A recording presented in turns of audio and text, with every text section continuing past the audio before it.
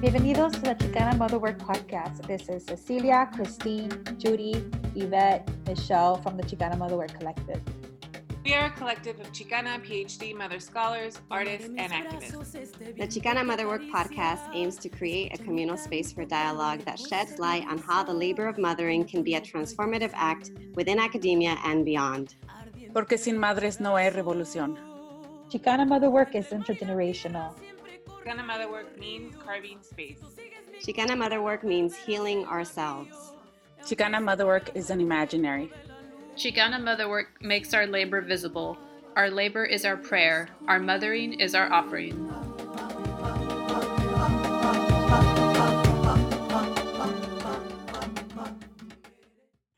Hi, everyone. This is Ceci from the Chicana Motherwork podcast. I'm here with Judy, and today we have two very special guests. We've wanted to have them on for a long time. We've been fans of them and their work, so definitely follow them on Instagram, Latinx Parenting. We're here with Lizette and Leslie, and now we're just going to have Judy share a little bit more about them. Hello, everyone. This is Judy, and so let me talk a little bit about Lisette first. Lisette Toscano is a Latina mother to a 3-year-old son. She obtained her master's degree in social work at the University of Southern California and hoped to continue ending the cycle of violence in her family and community. Over the course of her career, she has worked in mental health and prenatal, has also provided individualized therapy based on the cultural, social, political, and diverse needs of individuals, family, and children. She has worked in an in-home outreach counseling, family preservation program, and advocated for parents' right to resources. In addition, Lisette has also been a lead trainer at Echo Park Parenting, which we'll be discussing, and education, where she facilitated and developed professional trainings in trauma-informed nonviolent practices. She also leads and facilitates workshops and classes for parents and community-based organizations, LAUSD, and domestic violence shelters. And Leslie, out here is Leslie Priscilla Areola Hillenbrand, is a first-generation Chicana mother to 3 biracial children, ages 8, 2, and under 1, formerly an early childhood teacher and behavioral coach. Leslie has worked with children and family over 11 years. She became a parent educator and advocate after becoming a mother. She has a dual degree in child development and family studies, as well as family life education from Cal State Long Beach, and is currently a graduate level social work student. She is also trained as a facilitator in various parent education curricula, including nonviolent parenting, positive discipline, supporting fatherhood involvement, and others. She has worked within mental health agencies and facilitated groups for parents in schools, transitioning homes, teen shelters, drug rehabilitation centers, and family resource centers throughout Orange County, California. Woo! So thank you so much. It's just like your bios are fire. Yes, well, that's just a little something. just a little slice, but it's just the work that you've done just on yourself, but also the work that you do for our communities and families. It's just powerful, immeasurable. So thank you both so much for everything that you do. Yes. Thank you for having us. Yeah, we're so excited. And then you may have heard some bebés in the background, and that's, as moms, as Chicana Motherwork, part of our policy is, it's like our background when music. You support. Yeah, it's our background music. I've had to practice that's just what it is. Yeah. My son background is playing with his dad, but I'm like, I've tried to close 2 doors in between us, and they're just that loud. So I would apologize, but I'm not going to apologize. Oh, no, not at all. Yeah, it's just supporting mothers means supporting our kids and our families. Mm-hmm. And I think part of the policy I always, for myself, is I heard this quote and I never forgot it, and it said, "Children's noise is the sound of our movement growing." Yeah, that's what I think that's why our kids, have to be in our spaces. They have to be in the work that we do, and if people just got to deal. So I think there's a lot we want to jump into. I think one of the first questions that we had is we were thinking about what Latinx parenting is. We've seen the work that you do online, but also in the parenting classes that you do either in person or online. But I think one of the questions before we get into, how do you define Latinx parenting is more so, I'm interested in how does your, for both of you, your personal experiences identifying as Chicana Latinas, as moms, but also being, coming from immigrant families, how has that, and the way you were parented, how does that overlap with your process of reparenting? And then later, I know we're going to talk more about nonviolent parenting. Yeah, I can go. So I think it's interesting. I've been doing a lot of work.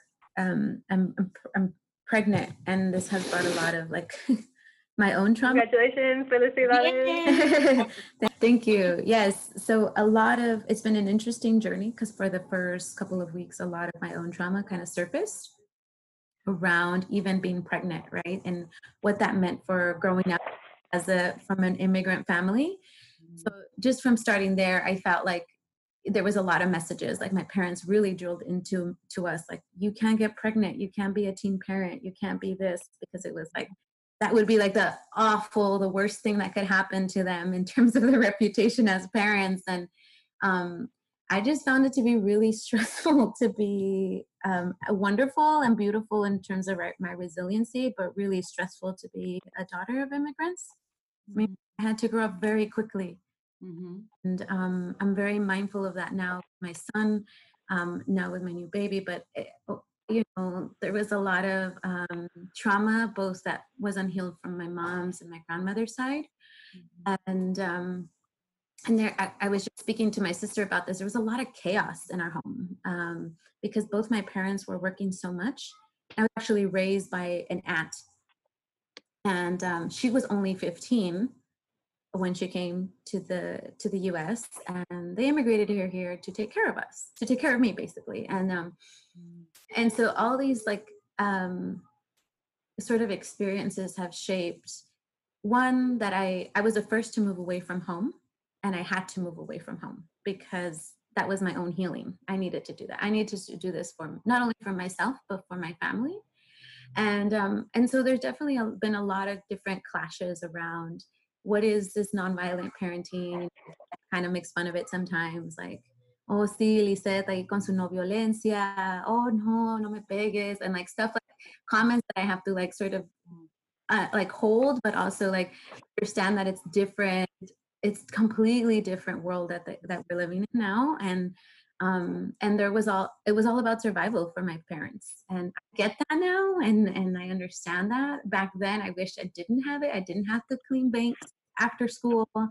I wish I didn't have to clean toilets, and then, when I was young, I felt like, man, why am I doing this? It sucks. And now I understand, like, now I can appreciate it more. But a lot of our work ethic, my work ethic, my grind has come from my parents. And at the same time, I've also had to think about why and stop and pause as a mother around how much work I'm taking on and how much I'm constantly wanting to like succeed based on or these goals that I have for myself based on my parents' experience and what they've sort of instilled in me. Mm-hmm. So breaking these cycles of like trauma and violence have been really critical for myself, my son, but also for my family. I've noticed that allowing myself to leave Salinas and being away from home has allowed them to also begin to heal and see like, oh, those are parts of our family that also need some repair and some. I've always kind of been the one in the family to be like, no, this is not right. As a chiquita, I was like, no, this isn't okay. And people would, everybody hated me because I was like so payasa and like, why is she always saying something? Like, just shut up. Mm-hmm. And I think that's sort of been my experience now with my family. Yeah, thank you so much for sharing that. I think there's so many things that you shared there, but I think particularly for one of the first things you said was being pregnant again with your second pregnancy does bring up a lot of these maybe unresolved issues or traumas. I think particularly for a lot of women, but also women of color, based on the way that we were parented, but I think maybe just on a larger scale, that could also be related to gendered violence in different ways, perhaps. And then another thing that you mentioned was moving away to heal. And I think for Chicanos and Latinos in particular, at least in my own case as well, I moved away for my PhD program, and there was a word that I didn't know existed until I started going to therapy, which was enmeshment, which means, what I understand is that it means that there's no clear sense of boundaries within like a family system, like a dysfunctional family system. And I really struggled with that, and I still struggle with that. What's the difference between enmeshment, which is from like a Western psychology kind of term or perspective, versus the context of our Latino families, where it's just much more collective. The paradigm is different for us, but at the same time, kind of finding that balance of healing, but within the context of being culturally specific and culturally responsive. And I think that's just been one thing that's just been very difficult, but thank you for sharing that. And I think another thing that you said that is also common, or why Latinx parenting is so important, is you mentioned that you were raised by your tia, partly, I think you mentioned, who was 15 years old. Yes. Yeah, so I think that's another, something that's also very common, where a lot of the times we're raised just not only by our parents, but also family members or extended family members. So, you know, already all of these things there's just so much that is presumed and assumed in like the white parenting world. You know, when I walk through bookstores and I look at the parenting section, like so many of the faces of families, they're white families. And it's just like, that's not what I'm trying to reproduce in my house. You know, like we need to talk about these intersectional aspects. And I was wondering, Leslie, if you also wanted to share about how your immigrant family or background also has influenced your experience as a child and a mother, but also maybe reparenting. Yeah, of course. So my mom came here when she was, I want to say 13 or 14, and started working right away. My dad, they're both from like really big families. My mom has 12 siblings who all came to the United States in the early 70s. And my dad is just the only one actually that immigrated out of a group of 10 of them. So it's been really interesting to see the dynamics, just like my response to the dynamics of coming from these two very different families. Plus my mom comes from a very rural, like rancho, and my dad comes from the city. So I felt like I received very different parenting from from both of them.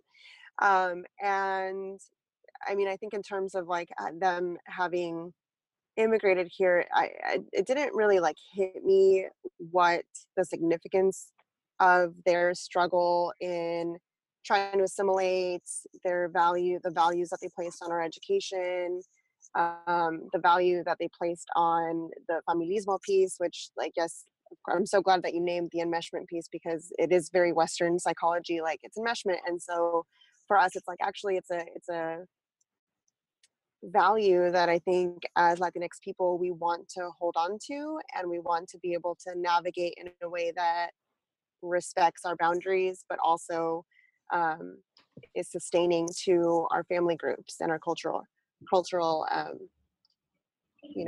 togetherness.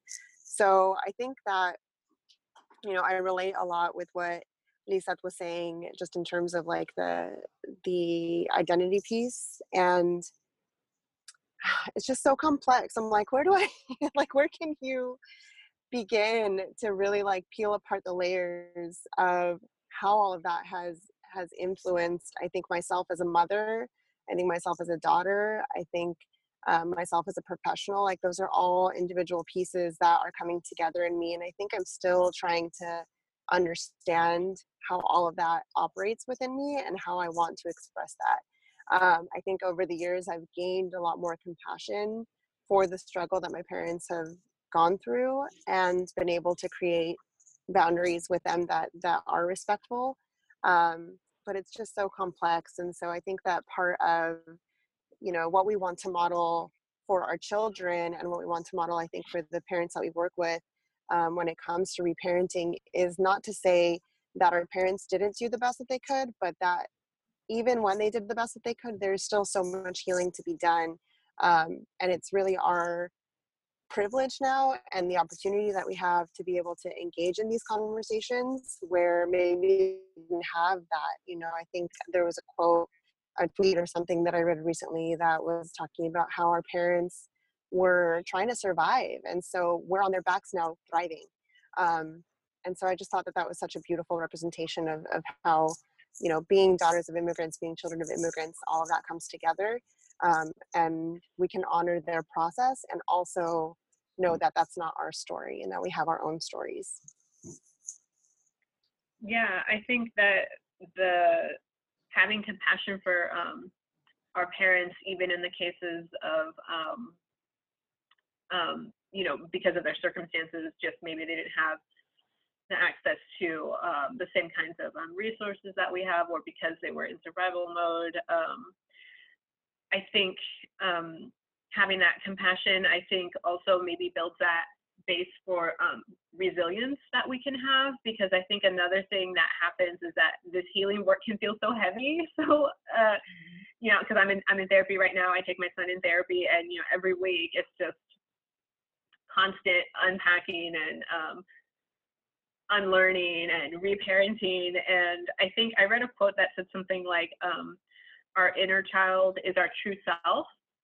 And I think that really struck me because I think in our context particularly, I was not taught how to heal myself, or even maybe the next step was healing the inner child or reparenting, because I didn't see my parents do that, and they were not able to do that for many reasons. And I think that's why parenting can be so triggering when our children do something, and then sometimes it seems that we lose it, or like we yell, or we just have an extreme emotional reaction, or sadness. So in the work that you do, how did maybe those kinds of conversations, maybe between the two of you and the training that you have, how does that all relate to how you envision Latinx parenting, or how do you define Latinx parenting? Yes, these are conversations that we have all the time, just in terms of like, how do we, Cecilia, you've taken the nonviolent parenting classes via ECHO. And we do want to distinguish also that ECHO was founded by a woman named Ruth Beaglehole, who we were directly trained by and who is our mentor. And so it was originally called the Center for Nonviolent Parenting and Education. And she is no longer associated with the organization. However, she's continuing the work that she's doing and building, guides and keeping community together. So I do want to just say that, the concept of nonviolent parenting, I think, than the way that it is received, I think, via ECHO.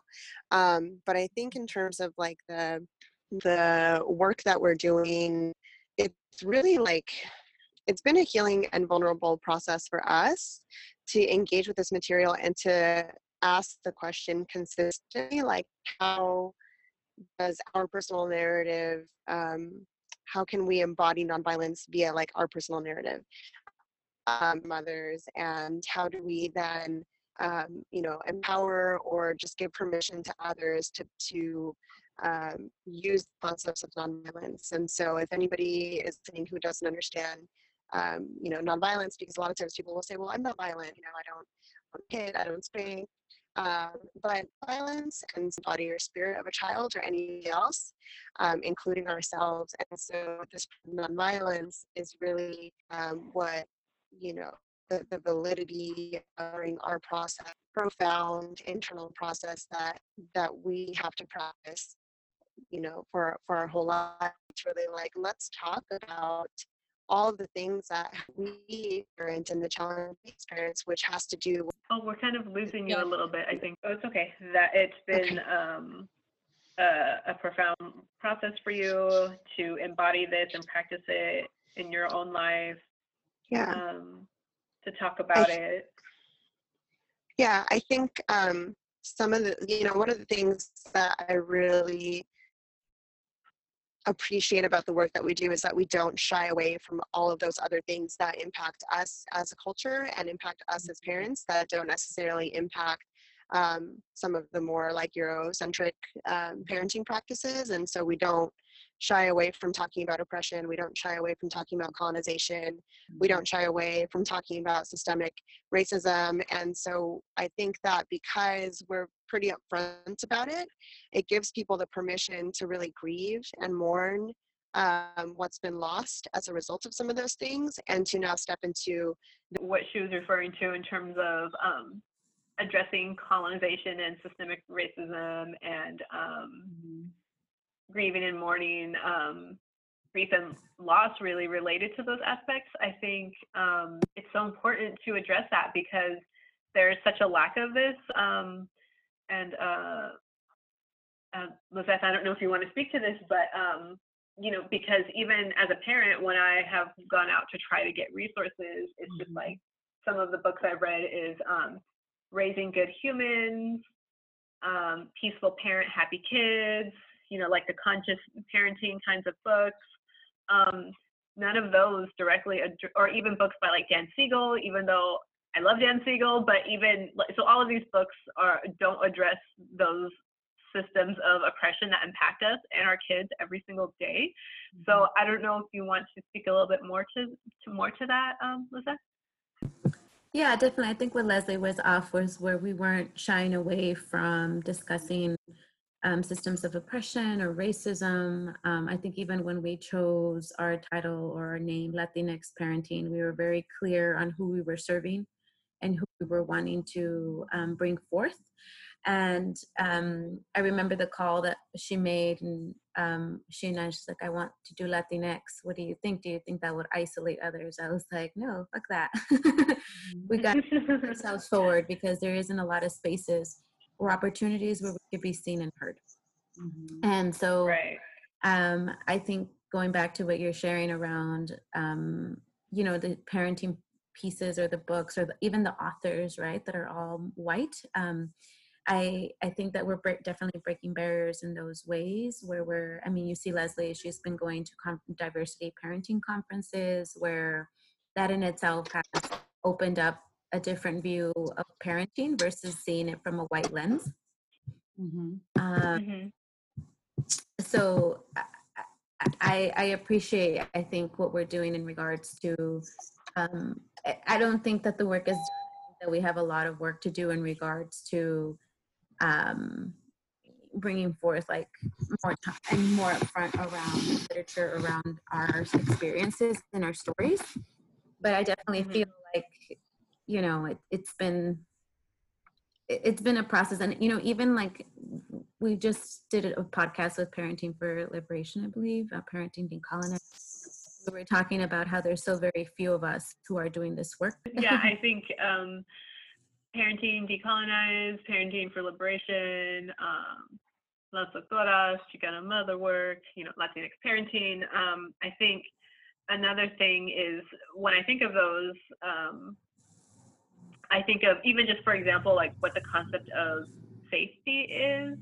Yes. And, for safety, when they talk about it in like the Western concepts, or even when I took the eco-parenting class, the nonviolent parenting, which was amazing. And actually that specific class, I took it with a woman who, single mom, she's a single mom, Central American, child of Central American immigrants, or actually refugees really. And so she had, trauma from the war, from her parents, intergenerational trauma, but also she shared that she was a survivor of domestic violence from her ex-husband. And so I feel like just because I took this eco-parenting class with her, that she did make it more culturally relevant, I would say.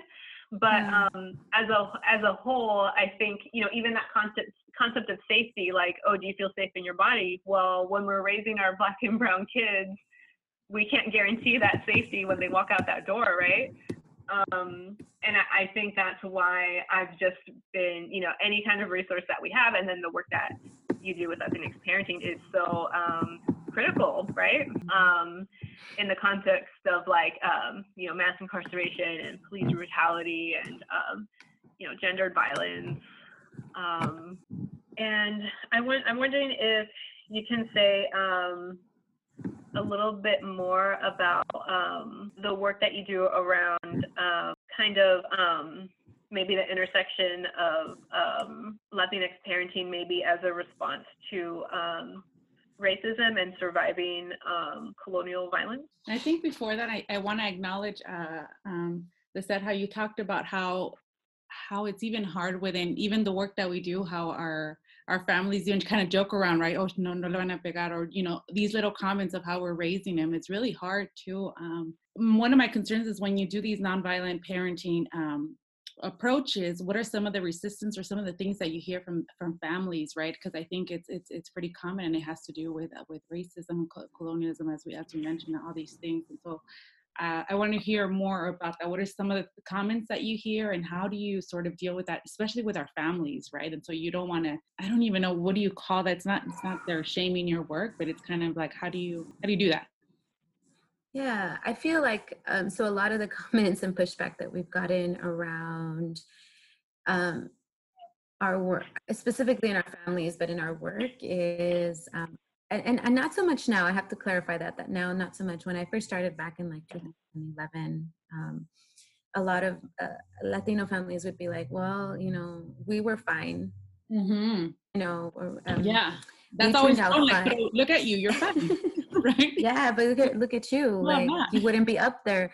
Or I remember this one specific comment that was like, "Mira, maestra, usted está bien." Yeah. And like, you know, there was some resistance around, and I hate to, I wouldn't say the word resistance, but like, I can't find the right word for it. Right. I don't know what to call it either. I'm like, I don't know. It's not shame. It's just. Yeah, it's like, it's like, I guess being skeptical of this, of like, what does this mean, and what would this mean to acknowledge the pain that I endured? And that would mean that it would be questioning all your childhood. It would be questioning your parents' decisions.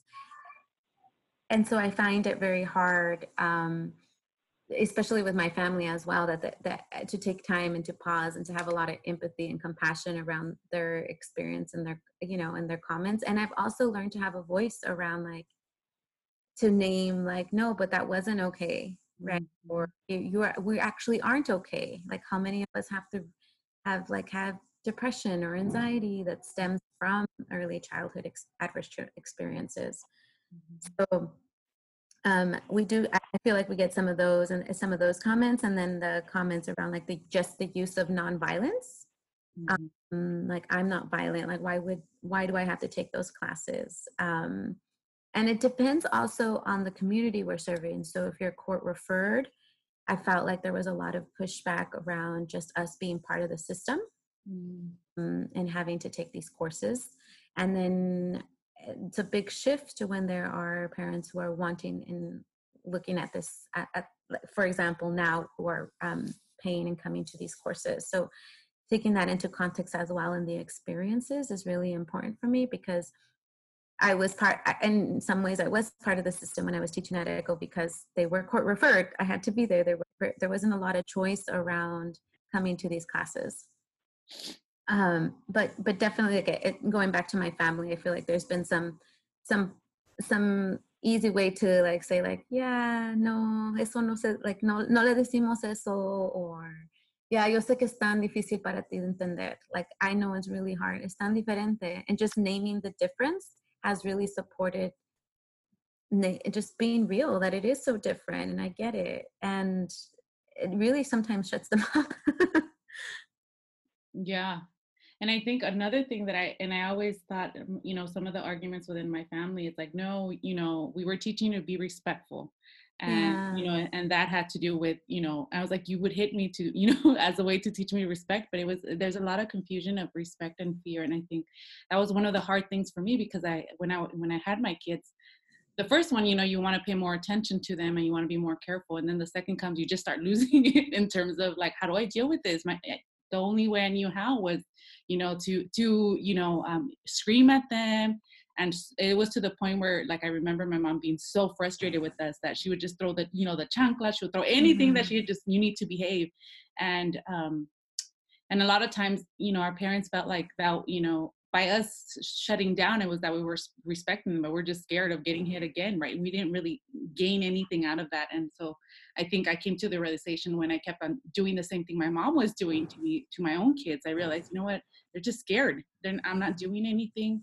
I'm not healing. I feel ashamed, for the way I'm dealing with my frustrations, and I'm obviously taking it out on my kids who are more vulnerable. And so those are some of the things that, how can I get them to understand the message, non-violent way, and give them the respect that I want as well. And it's been hard, but I think those are some of the things that I was facing, and how do I break away from the way my parents raised me.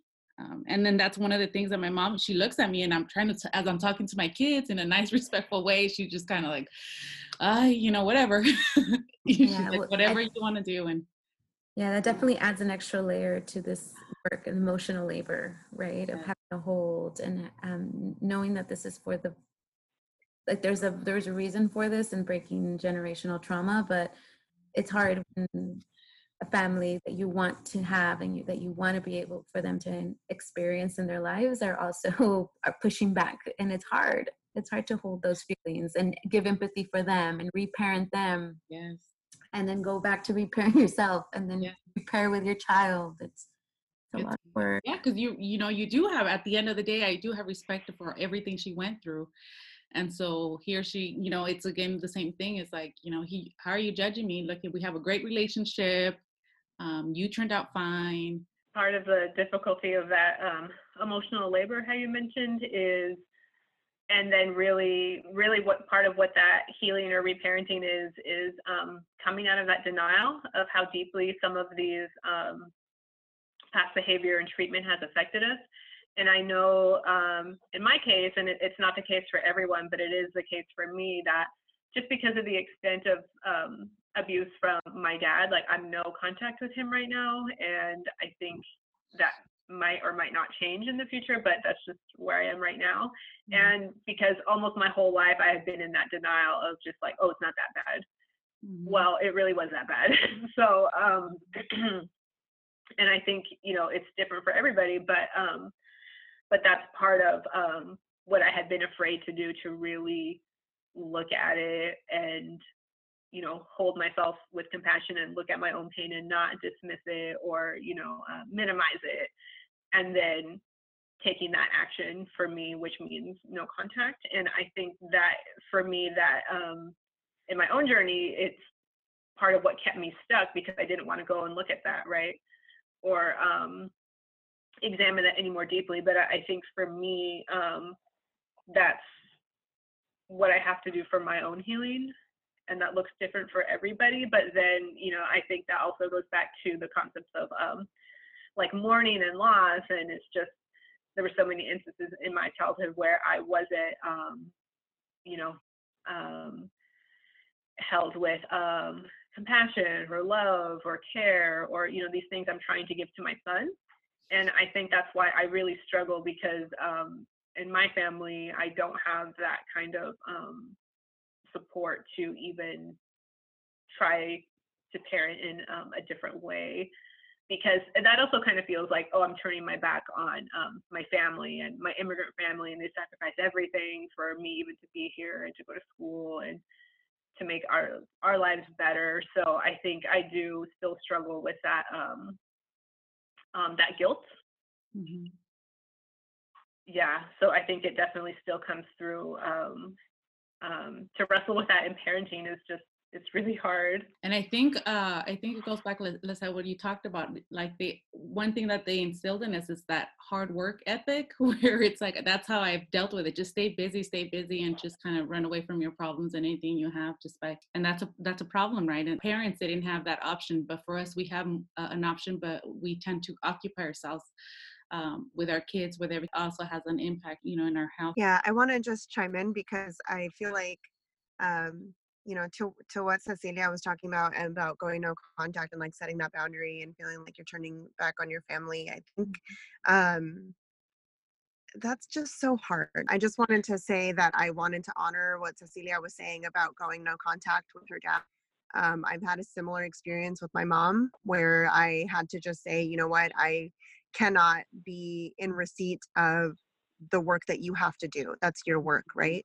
And so I wanted to acknowledge that. And also I wanted to say that I think one of the biggest components that we have, or that we try to have in the work that we're doing, is finding our own family, right? Like finding who the people are that are going to support our parenting journey, and really trying to build those communities for ourselves, because back in Mexico, back in some of these other countries, the reason why people, had so many children sometimes was because they could be free to go and the neighbors were going to watch out for them and the comadres were around, and there's a sense of community that I think that for many of our parents and for us has really been lost. Like, I don't know a lot of my neighbors, I can't say that I relate to a lot of them. And so I feel like it also empowers us to say, okay, I don't have this really strong sense of family for so many of us, but how can I build that for myself and for my children? And so I think that's just, there's a lot of mourning, but then there's a lot of celebration with the opportunity that we have now to be able to create those connections. Yes, I love that concept of the celebration, because I think sometimes it's difficult to lose sight of that, but it's just the work that we're doing, that Latinx Parenting is doing, and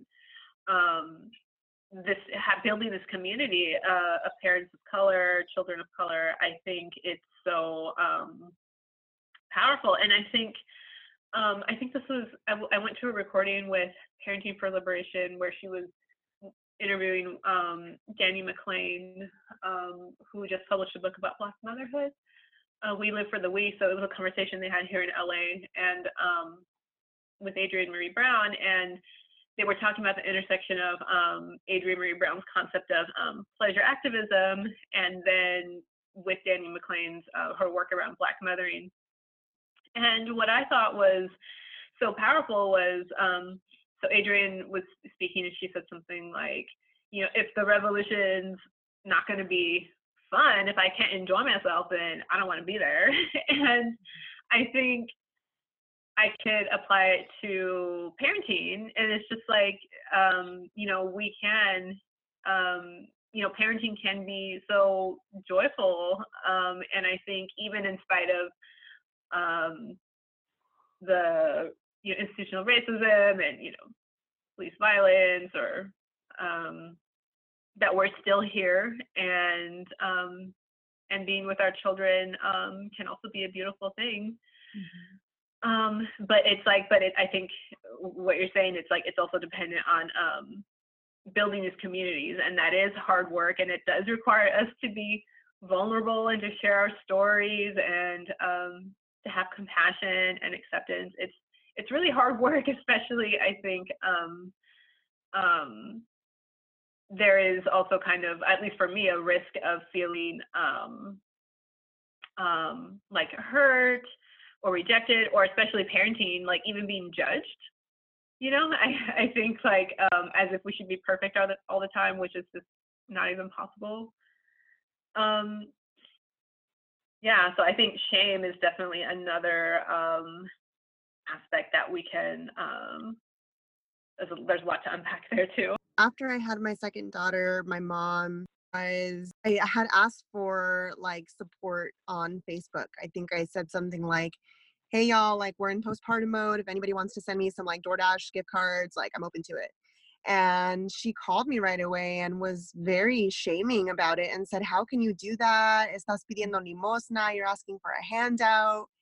And I was just so in shock that I was being shamed for asking for help. And it made me really reflect on that as a cultural piece too, right? Like there's two sides of it where we are supposed to be self-sacrificing, and supposed to be able to handle it. And so I feel like a lot of times we as mothers like don't know how to navigate those two expectations. I think for us as Latina women and as Chicana women is how do we embody the strength and resilience of our ancestors, and also the vulnerability that has to be something that we practice in order to get our needs met, right? Like there's so much that tells us not to ask to get our needs met, and so that's the practice, and that's also something that can be really triggering when our children have these really big needs they're asking us to meet for them, and we're like, well, my needs weren't met. I think we go through this internal process like my met, like you should handle this, instead of like attuning and really kind of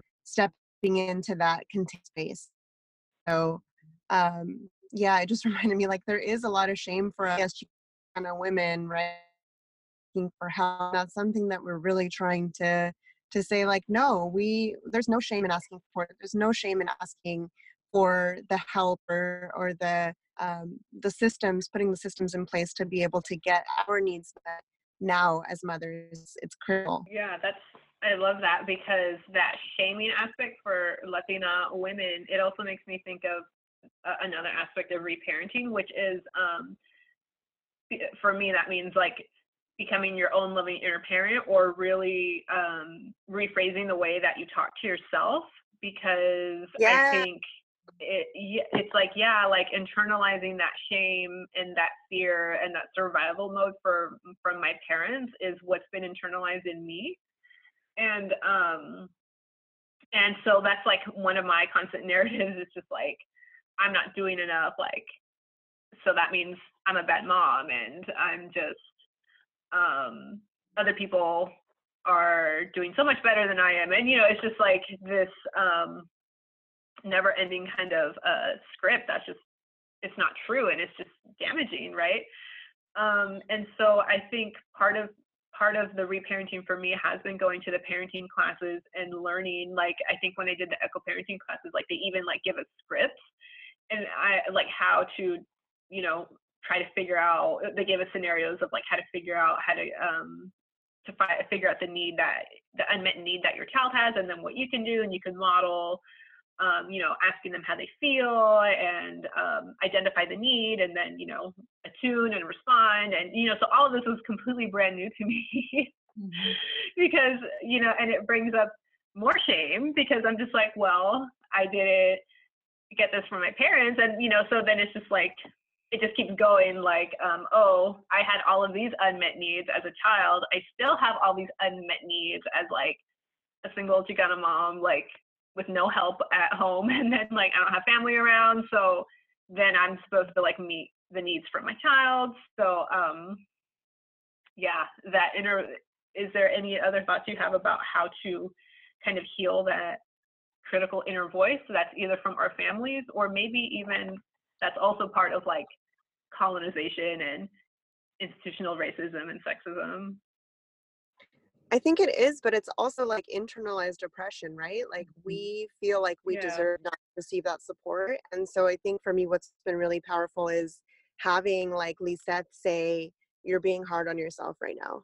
You know, like having somebody like a structured support system where it's like, I'm going to talk shit about myself. I mean, not like gonna talk shit about myself, but when you hear me being violent towards myself and saying I'm a bad mom, I want to get called out. You know, I want to be told that's not you talking. That's your inner wounds, you know, that's not your voice. That's not the truth about it. And so I think when we build these structures in community, then it's not a surprise when someone says, stop it, you know, stop that. Your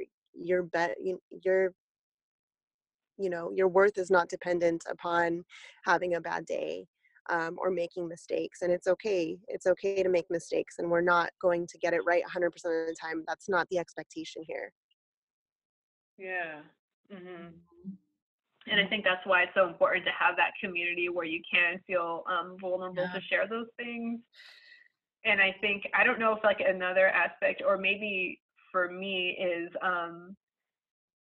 being like identifying as like, well, I'm like a strong Chicana feminist mom, and then I even shame myself with that. You know, like I'm not strong enough, or I don't have it all together, right? So I'm just like, even the empowering kind of identity is also kind of backfiring, you know? But I think what you said is so important, because at the end of the day, it's about that self-love and compassion, even when we do make mistakes, and we all make mistakes, right? Okay, I guess we can just be mindful of the time. Is there anything else you wanted to share about Latinx parenting, kind of what services you offer, or what you envision for the future? If you wanted to address any of those things before we wrap up. I just wanted to thank the both of you, my good friend Leslie, to have this space to talk about this. I think I often talk and share with Leslie how heavy this all is, and not having a safe space to be able to share our journeys and the work that we're doing, and to be recognized and validated in that. So I just want to hold that and really in appreciation. And as far as some of the services we are offering right now, we're doing some workshops that are coming up. Leslie's going to do an intro to nonviolent parenting in Spanish. That'll be coming up. I will be doing a weekend intensive where we're combining the 6 curriculum classes in a weekend. And we're going to be doing the ongoing webinars monthly, as well as the parenting 6-week parenting series as throughout the year. The hope is that we grow, that we continue to grow. I think that's what that's what we continue to see, and expand our work digitally.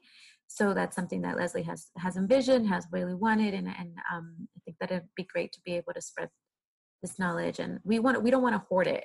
We want to be able to share it, and we want to be able to parents be also allies to other parents, and that's like the ripple effect that we're trying to create. So I don't know, Leslie, did you have anything else?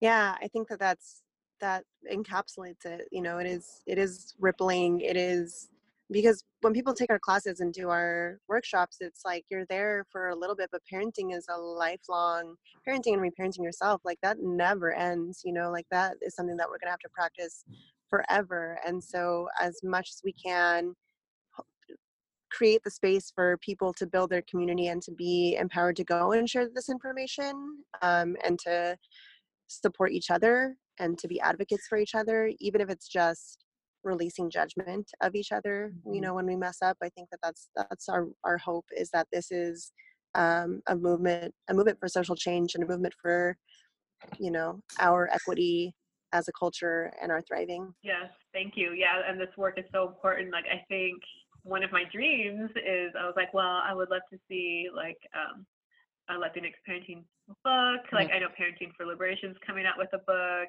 I mean, obviously the Chicana Motherwork anthology, but I think there was also another book you posted about, or you told me about, Leslie, the Time's Up book, related to parenting or parents of color. I don't remember the exact title. But, yes, I do want to shout out. Yes, it's called Ring the Alarm by Nikolai Pizarro. Oh, Ring the Alarm. Okay. Yes, it's the only book that I have found that is, you guys should get a hold of her actually. But it's the only book that I have found that is specifically for Black and Latinx caregivers. And she has a wonderful Instagram page too, at Raising Readers. And so that's a really good resource that I encourage people to visit and follow. Thank you so much. Thank you, mujeres. I know that my sound was kind of in and out, and so thank you for your patience with that. Oh no, thank you both for making the time. And you know, we're so excited. We're all moms. Actually, like just before we started the call, I was like rushing home from dropping my son up at school, and my computer, I'm recording on my phone because my computer's in the shop, and I was just like, oh my gosh, like, but then, you know, we just find ways to make it work as moms, right? Yeah. So thank you both for your time and for having this conversation with us. I hope that we'll still be in contact. You know, hopefully we can collaborate in the future. But it's only the beginning, and I'm really excited to see where Latinx parenting, how it grows, and how we can support you all too, right? Thank you so much. Please don't forget to follow us on social media at Chicana Motherwork on Instagram and Facebook, and at Chicana Mothers on Twitter. And please rate our podcast so people like you can find us. Find us on iTunes, SoundCloud, and Spotify, or anywhere else you listen to podcasts. We want to thank Dr. Marta Gonzalez for giving us permission to use the music of Entre Mujeres Sirena for our intro, and Vagabundo from Quetzal for our outro. To purchase our book, you can order it through the University of Arizona Press, and you could find the link on our website at chicanamotherwork.com. If you want to book us for events, email us at chicanamotherwork@gmail.com, or for any other question or to engage with us. We look forward to hearing from you.